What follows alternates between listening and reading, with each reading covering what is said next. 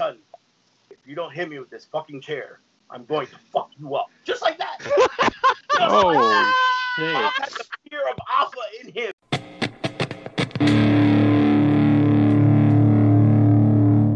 Welcome back, Wrestle Nerds. Victor Villain here. Let's see who's making their way to the ring. Pretty chubby flaco, dímelo, mi gente.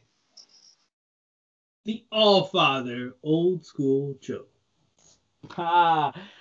Ladies and gentlemen, we've been doing this for quite a while now, but it's not until now that we were going to do something real special for y'all, man. Tonight, we've been blessed to bring you one of our own. Ladies and gentlemen, Shooting the Ish has journeyed through some of the most amazing talents all across the map. But tonight, Shooting the Ish comes home. Brooklyn, stand up. Jersey, stand up. One half of the legendary Hit Squad and East Coast icon, Steve Monster Mac. How you doing tonight, my brother? Wow, what an intro. I'm hyped now. Let's party. Let's get it. Let's get it going, fam. Let's get it cracking, Pops. What's up? Yo, how you been, man? And how you doing? I'm good. I'm not too bad. Just dealing with this. I hate the fall. I'm a summer guy. So I change the seasons. I know, the snowflakes are like, but look at the colors of the leaves. Yeah, nah. But, other than that, I'm all right. Right this weekend I got Titan Championship Wrestling, and it's the number one. It's a Mount Olympus Rumble, which is just a fancy term for a battle royal, and the winner. All of those. The first inaugural Titan Championship Wrestling heavyweight champion, and okay. I don't know why I just got this feeling. Hey. And all that's all you need sometimes for that confidence, man. You just need that little feeling and that right moment, right switch up, boom, winner all the time, man. And talk to me about Titan Championship, man. You stepped into the cage, man, recently with our boy Gary Wolf, right? Oh yeah. Back in October. Talk to me about that real quick. The Extreme Legends. First time I ever get a chance. All these years I've had interactions with Gary Wolf, and he's someone that I kind of looked up to because, like I said in some of my promos. I grew up in New York. I grew up watching ECW at 1 a.m. on MSG. And, me and Low Key, my cousin, we looked up to everything that was ECW. We came up, WWE hadn't sparked stuff up yet. NWO really hadn't sparked stuff up yet. But ECW, it was where it was at. And we knew that we wanted to be part of that style. We love Japanese. We love Lucha. And just seeing the stuff that they were doing was just like, wow. And then our boy Low Life Louie, he really put us onto some stuff. So, from there, it just grew and grew. And the Pitbulls, man, they were they were monsters, and it didn't matter how big they were or whatever. When you saw them, they looked like just these monsters that their skin was about to rip off their body. And everything about them was extreme. And, getting in there with Gary Wolf was a one-of-a-kind experience. He went to go throw me through a TV, and that was stuck on the cage, and because they had weapons attached all throughout the cage, and someone brought a TV. Oh, how nice! Jeez. That's so awful. Oh yeah, it was insane. It was insane. He he threw me to the TV, but it still had the legs on it. So I was like an inch away from getting impaled, and I was like, oh no. Yeah, but it was good times. It was, listen, we're all here having fun, and Steve Monster Mac is this legend, but the real Steve is this guy who just turned 41 this year, and I've been doing it for 23 years, going on 24 years. So, certain things as you get older, you have to be smart and realize you can't do anymore. So, being that this is probably going to be one of my last cage matches, unless something pops off, I took it as my opportunity to hit one of my last Van Terminators, back in 2001, I was at the Doghouse. I was like, screw it, let me see if I can hit it, and I hit it perfect. And I just kept doing it, and I saved it. I always keep it in my back pocket because you never know. And maybe about, I want to say about 15 times in my career I've hit it. And in that match with Gary Wolf was probably my last one that I'll ever hit. purposely. You know what I mean? Because sometimes when you get in the ring, you just don't know. Things just happen. Yeah, something happens that you're in the fields and Yeah. you get it, take it back. Yep. And that's when we win. That's Yep. when the fans win, baby, because you give us that nostalgia, and there's a wrap after that. I know Oh, yeah. Old School can second to and attest surely to what you were just talking about, because he's a big fan for sure of those times. And you talk to him about those that hit squad back in the day, man. You guys, man, tore it down to say, and that's just saying it lightly. Thank you.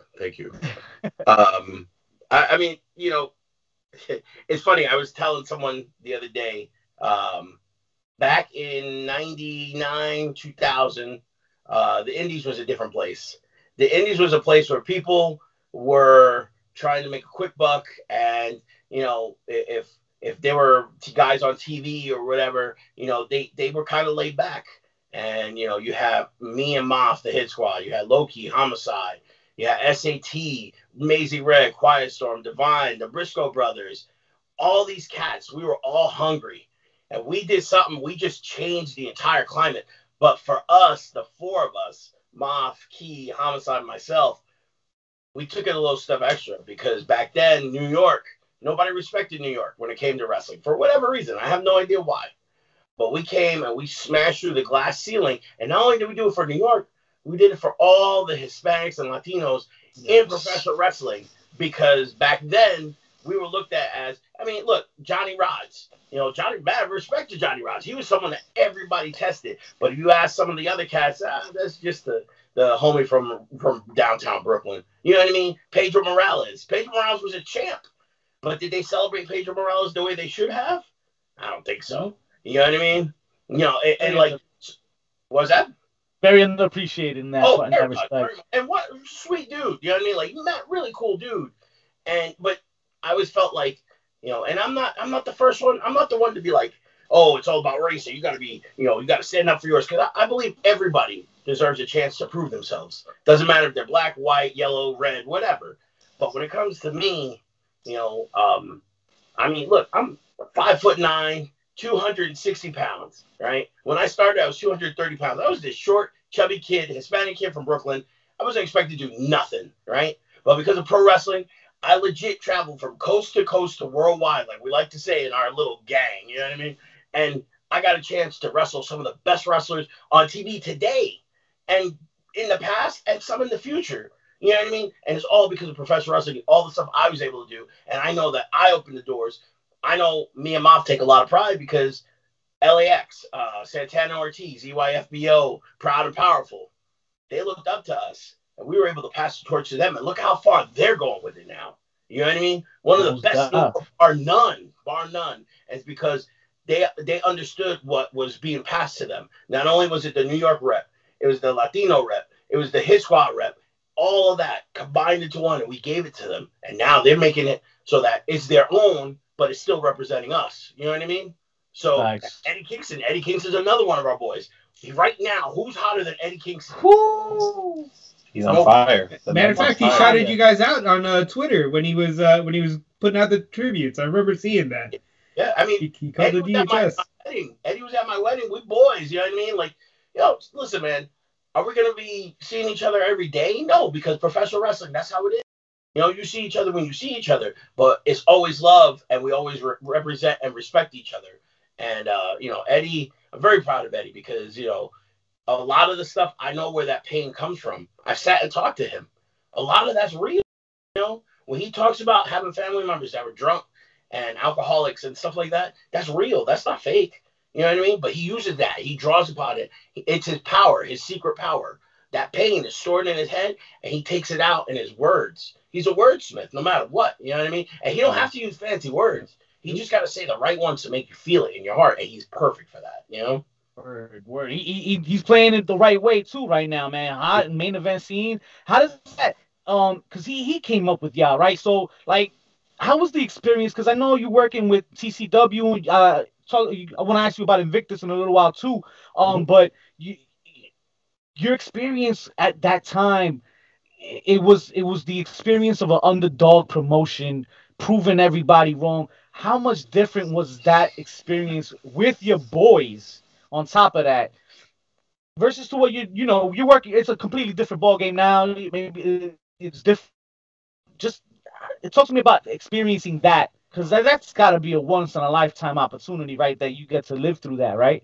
Yeah, big time. I mean, when you look at it, right now, again, I always feel in my heart that while people see me as a legend, people see me as a name or whatever it is that people see me as, I don't see myself as that.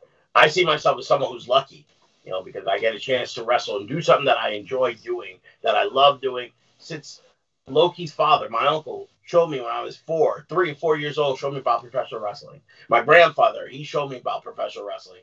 And like when I hear stories of all the old relatives who were before my time, they love pro wrestling. And I hear all the time, my grandmother, who I never met, she would have loved me, not only because I was a boy, but because I loved professional wrestling, I became a wrestler. She loved professional wrestling. So when I hear stuff like that, I realize how lucky I am that I am able to take opportunities and make something with them. And one of my proudest moments, it was almost 20 years ago, right?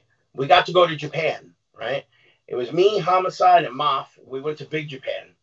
But the crazy thing is, we went there on a Sunday. I'm sorry, we went there on a Sunday. That following week, Loki was there. So all 4 of us were in Japan together. And we all came from the same school. We all went to the Doghouse in Brooklyn because of Bobby Lombardi opened up the school for us. And we took advantage of it. And we were able to make it pay off for us. You know what I mean? How many times can anyone say that they traveled out of state, let alone across the world with their boys? You know what I mean? They pay for it. And dudes from the block. Yeah. So for me, the experience back then, I mean, we were legit. Like it sounds corny, but we were legit blazing our own trail because there was nobody before us doing what we were doing. There might have been, you had the Texas Outlaws with Stan Hansen, Brody, Funks. You know what I mean? Those guys, they did their own thing. Down, old school. Down. Well, no, you know what, though? When you talk about Brody and Hansen, that's something that you guys kind of brought back, especially to the indie scene, that American strong style, right? Where the hits were just hits. It wasn't... Yeah. You didn't sit there going, nah, man, it's fake. You were like, God damn, he took his head off. Mm-hmm, mm-hmm. Well, you know what it was, though? Like, we were a collective. There was multiples of us doing the same style. There were other wrestlers around the country, guys like Reckless Youth, Daniel Bryan, Christopher Daniels. Those guys were doing it on the West Coast and in between, but they were like one here, one there. Whereas in New York, it was centralized between the Hit Squad, SAT, Homicide, Loki, Amazing Red, like I said, Quiet Storm, all these guys, Boogaloo, Lowrider, all these guys. I gotta say, shout out to my boy Guapo, because if I don't, he'll kill me. But hey, shout out to Guapo. But all these guys, we were all training with the same mentality. We wanted to bust through that glass ceiling. When you think about it, the Hit Squad was one of the first tag teams to main event on the indies on a regular basis. We were being brought in as the standout. We were the reason why you came to the show. Back then, there weren't that many tag teams that were doing that. And if they were, they were for WWE, they were for ECW. We didn't have none of that. And we came through, and we were just guys that, we told the guys that we were working with, listen, man, we can make this fun or we can make this boring. Let's make it fun. You give me a shot, I'll give you a shot. If you hit me too hard, I'm gonna let you know you hit me too hard because I'm gonna hit you right back. Go get that receipt. Here's your receipt. Yeah, that receipt, exactly. But we all had an understanding that we were doing it to better the show and better our standing, and it paid off because Ring of Honor. If Ring of Honor don't start, who knows? Start, but Ring of Honor is the place that got us all together to make that next leap for independent wrestling. It's crazy.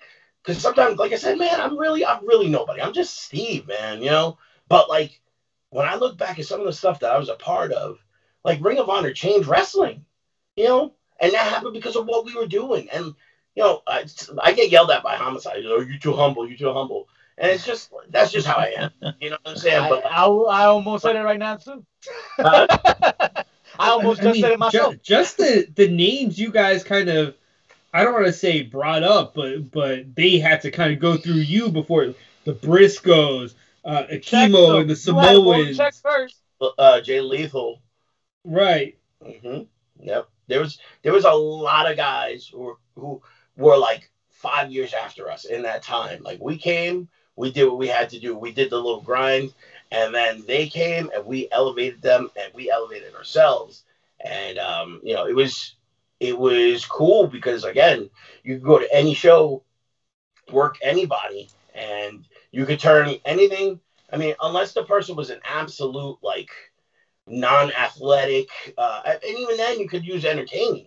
You know what I mean? But like they had to be an absolute rock, nothing going for them, for us not to be able to pull something out of them. And it's cool. We had, I don't know how many of you guys know. There's a guy named Metal Maniac, and he used to wrestle with Jimmy Snuka a lot on the East Coast on the Indies because he would give Jimmy a ride or whatever. And a lot of people knew Metal Maniac as like he had his time it was winding down, whatever. And me and Moff got paired up against him and this guy Casey, I can't remember, Casey Beach, something like that. But he was a Southern dude, and he was just up here because he was traveling with the ring that they used, and he's from Kentucky or someplace like that. And me and Moff gave them the best. They both came on to us. Thank you. You gave us our best match in years. You know what I mean? And like people were watching it. And he said the same thing about Metal Maniac. I've never seen Metal Maniac move like that. You know what I mean? And it was just something that we had. Like, I think, part of it is, it's a couple of things, like the energy and the vibe that we bring. Like, one of my favorite all-time things is we're getting ready for the Beyond Wrestling Tournament for tomorrow finals. And it's me and Moff, Dickinson and Jaka, Shinron and Kimberly, and Santana and Ortiz, right? So we're in the back, and we're just sitting. Nobody's talking, and we're just sitting and vibing. All of a sudden, Moff starts banging a drum beat on the wall. And it was just a simple beat. It was nothing.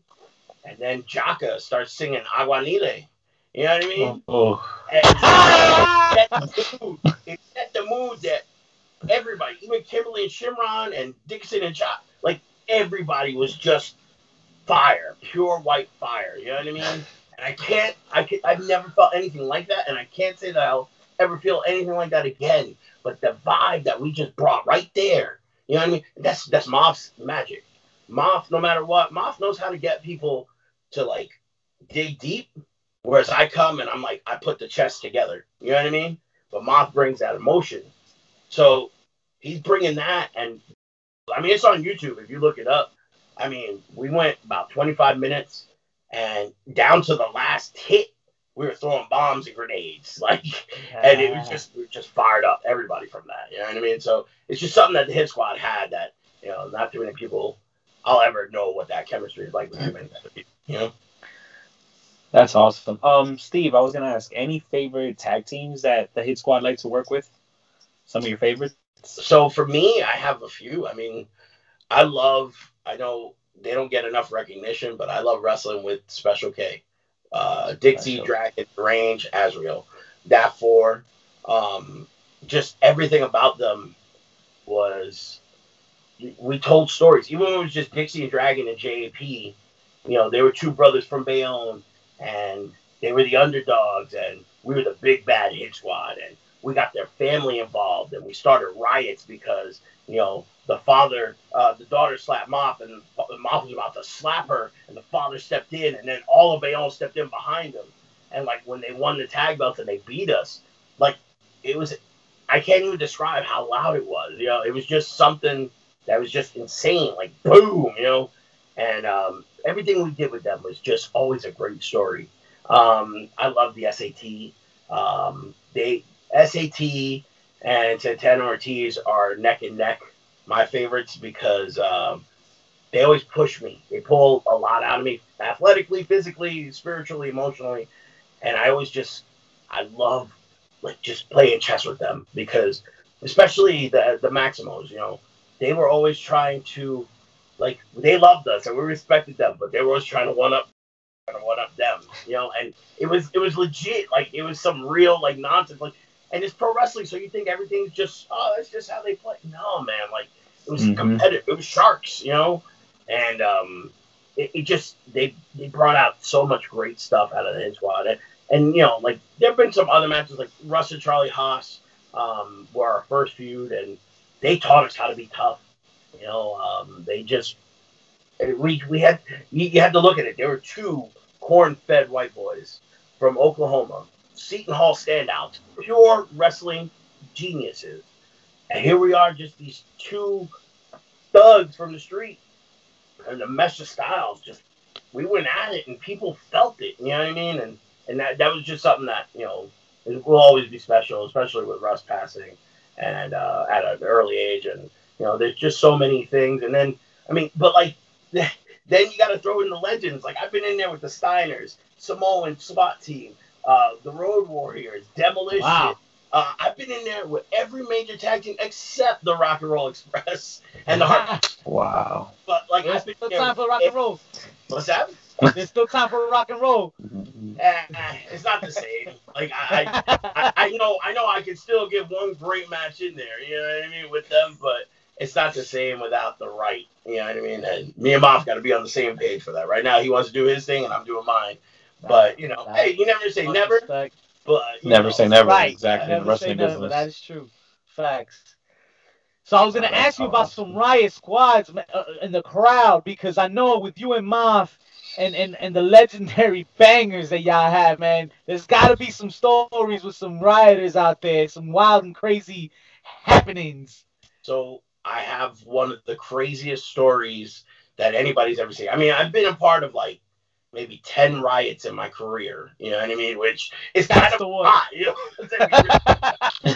But the most infamous one was, and it wasn't a full-on riot, but it was right, I mean, it was, if it wasn't for the cops, somebody would have.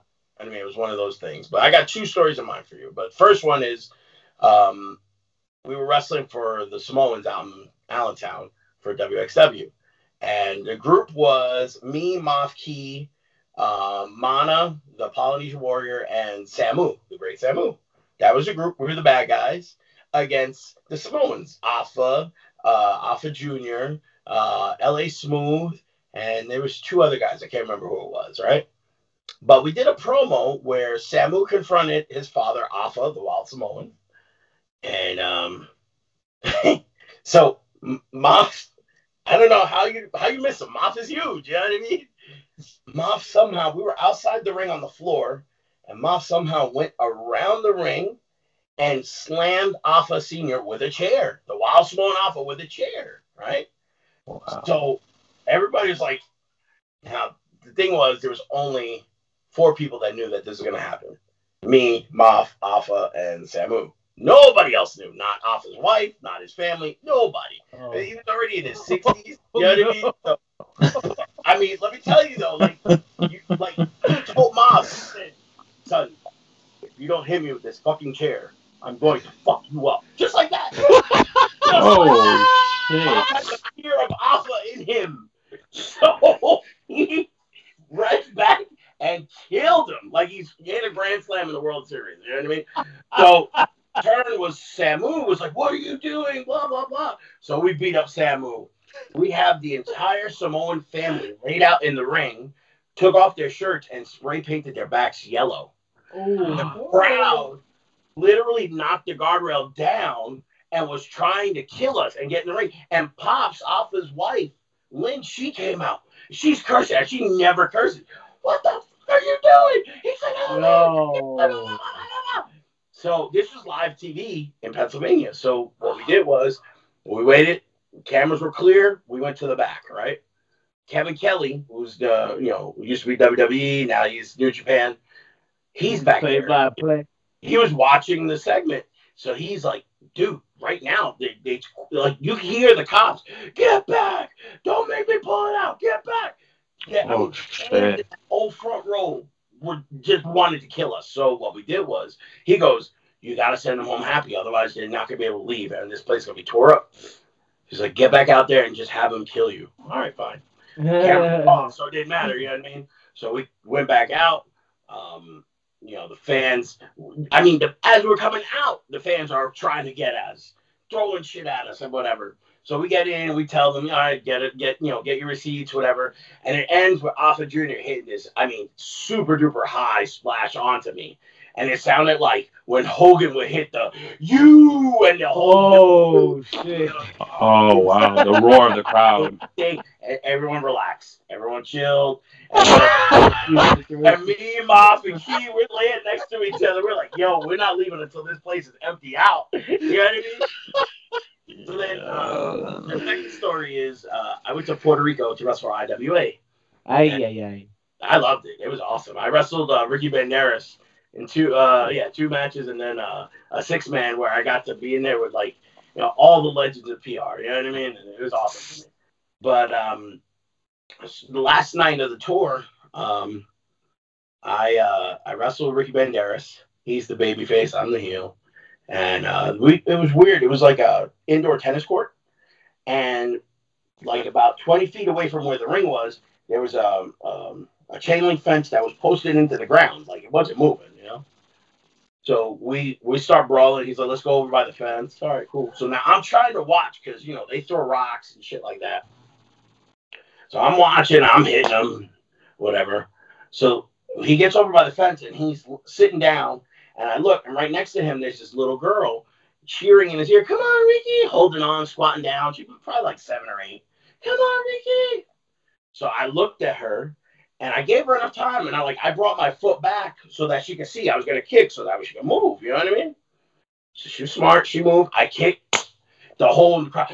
Boom! Now the rocks start coming. Right? Oh, shit. You hit. Oh, my God. Let's go.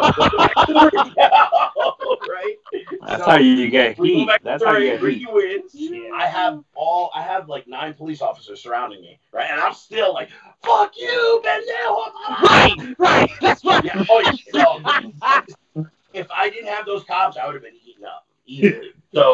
So we go after the show. We go down the road, maybe about 2-3 miles, and there's a restaurant. We all the heels all stop at this restaurant.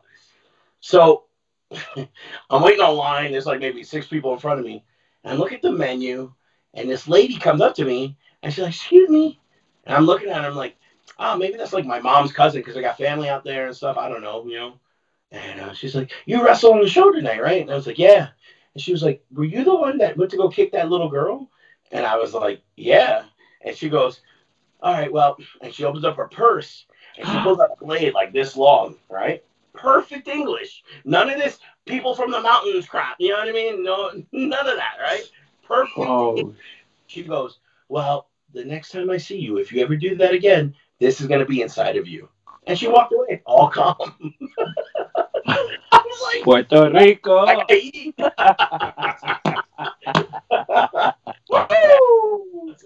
The business we love, baby. Yeah, the business we love. My goodness. Oh man, and you know can't what make these things up.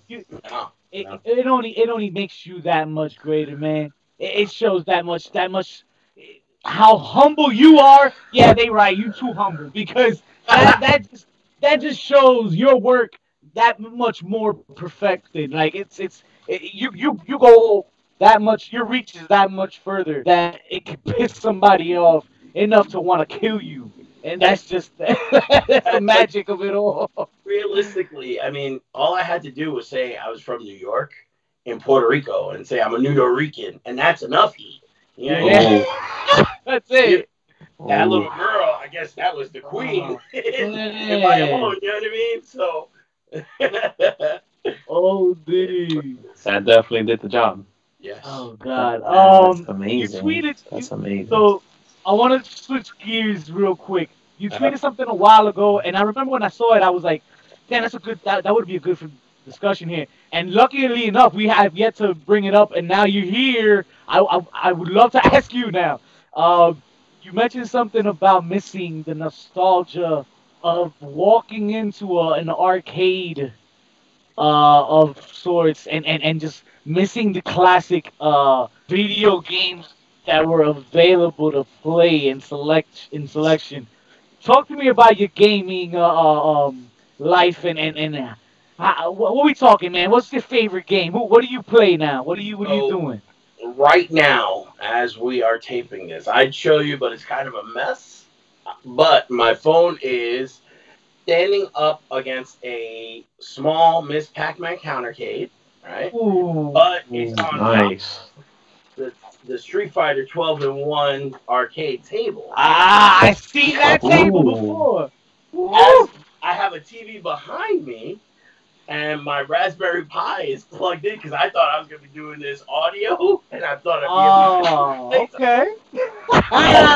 Yeah, now I got everything. You know what I mean? When I was younger, I used to work at GameStop. From like 15 until 26, I was off and on in between jobs. If I was, out of work, I go right back to GameStop. And I was actually joking with my mom the other day. She was like, "You didn't have a job." I was like, "Ma, I worked for almost 11 years at GameStop." I was like, "Oh, damn it, Mom." Oh man. So, She's not even But- going to the store. no. I didn't hang out. It started out that way when I was 14, but up until I could start working at 15, and once I got that okay, I started working there as, seasonal, and I stayed on. And, like, I worked in probably, like, about 10 different GameStops at one point, you know what I mean? And, but I knew my stuff. Like, as much as I knew about wrestling, I knew even more about video games, so. Oh, that's awesome. Yeah, and now I'm putting my mom on blast because she hates when I tell her, right? Talk to me. That's the story. When That's the one. 7, 8, 9, somewhere in between there, I had written Sega a letter about a video game. I was like, I don't even remember. I know it had something to do with driving, and it was kind of like Grand Theft Auto in a way, like the first Grand Theft Auto where it's just driving those cars or whatever and then walk around do missions. But it was like, it wasn't like that. You know what I mean? It's just like that, whatever. So I wrote them a letter, and I was like, "Hey, what do you think about this idea? Blah, blah, blah." I typed it up all nice, you know what I mean? Like, because I was like, how am I going to write this in, like, crayon? It's going to look stupid, So I typed it up. I thought I was all hot nonsense because I typed up this letter to Sega. I send it. I don't think nothing of it. Maybe about 2 months later, I get a letter from Sega. And Sega is like, "Hey, we like your idea. Would you like to sell us your idea? We'll give you..." What? I always say it was $500,000, but it's more like 50,000. I'm pretty sure. You know what I mean? Wow. That's a Your idea. lot of money for That's a an lot. 8-year-old. For an 8-year-old, yes. So I show my mom. Jeez. "Look, is this what it says?" And she's like, "Yeah, they want to give you money for this." She goes, "This is what we do." Because it was like April. She's like, "School's over in June. We'll send the letter back in June. Let them know that you're going to take it. But for now, just finish school. And then that way, the summertime, you have this, right?" Okay. So the last day of school, she had put it behind. We had a TV inside of a wall unit, and she put it in the wall unit. So the last day of school, I come home. I'm looking. Oh, maybe she moved it. I'll wait till she gets home. All right, cool. She gets home. "Mom, where's my letter?" "What? Where's my letter for Sega, that we said we were going to..." "Oh, I threw that out. I didn't think you needed it." No!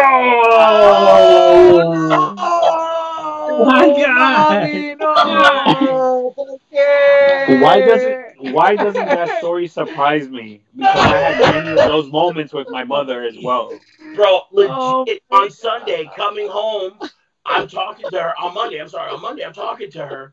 And she's like, "You still telling people about the Sega story?" I'm like, "Of course! You changed my life with that story, Mom. I could be making video games, making millions, and instead I'm getting my ass beat for being a pro wrestler." And she's like, "Nah, you like wrestling better. It's all right. Better for you."